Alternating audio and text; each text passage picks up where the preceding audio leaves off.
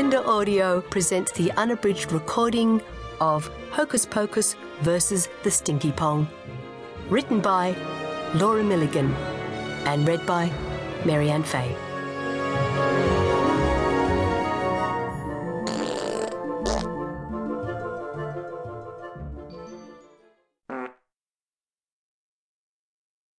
The dedication reads, "To my father, Spike Milligan, for all the whizzle pops, magic and laughter." Chapter 1.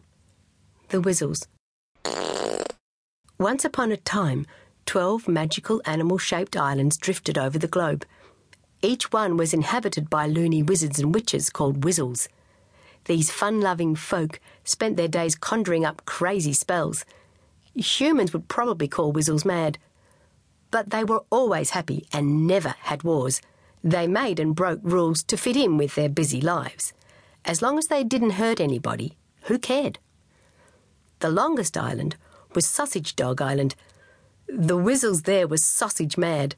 They built mud sausage castles and cottages. Inside they had sausage-shaped baths, taps and loos. Everything was shaped like a sausage. They wore sausage shoes and flew on sausage-shaped broomsticks. But the strange thing was that nobody ate sausages. In fact, Whizzles are vegetarians. The Whizzles on Sheep Island were nuts about wool. They had knitted houses and toothbrushes, even knitted broomsticks. At school, they made woolly bread and learned how to eat on all fours.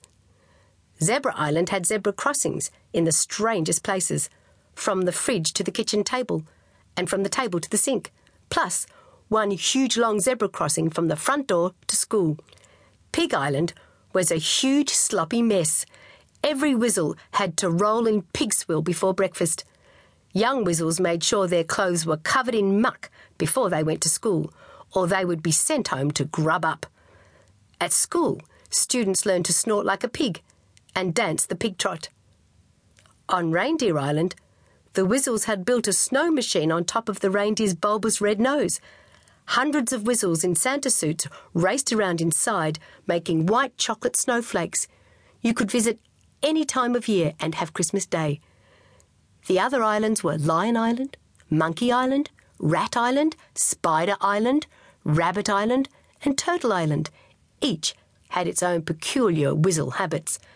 But our tale begins on the largest island, the elephant-shaped island called Hocus Pocus. It was where the grand old Wizard Old Papa lived.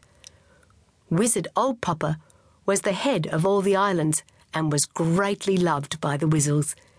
He decided to make his home on Hocus Pocus because elephants never forget, which was rather funny because Wizard Old Papa forgot a lot.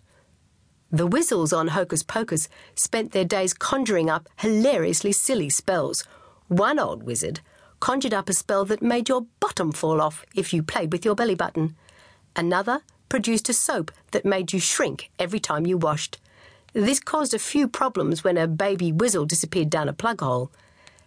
Another Whizzle made clothes that would disappear after an hour. This impish witch made the band's capes and trousers for the summer parade. As the band marched past the town's main square, their clothes gradually disappeared, until lots of hairy pink bottoms got their first touch of sunlight. Wizard Old Papa was watching from the library balcony. He laughed non-stop for 5 days.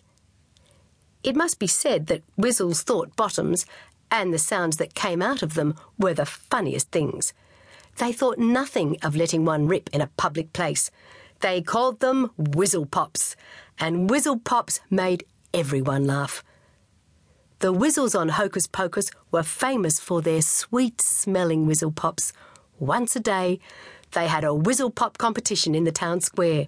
Whizzles were invited to demonstrate their Whizzle Pops on the podium, and everyone who entered got a trophy shaped like a bottom. The Whizzles thought this was a wonderful idea, as nobody lost and everyone was happy. Every Whizzle on the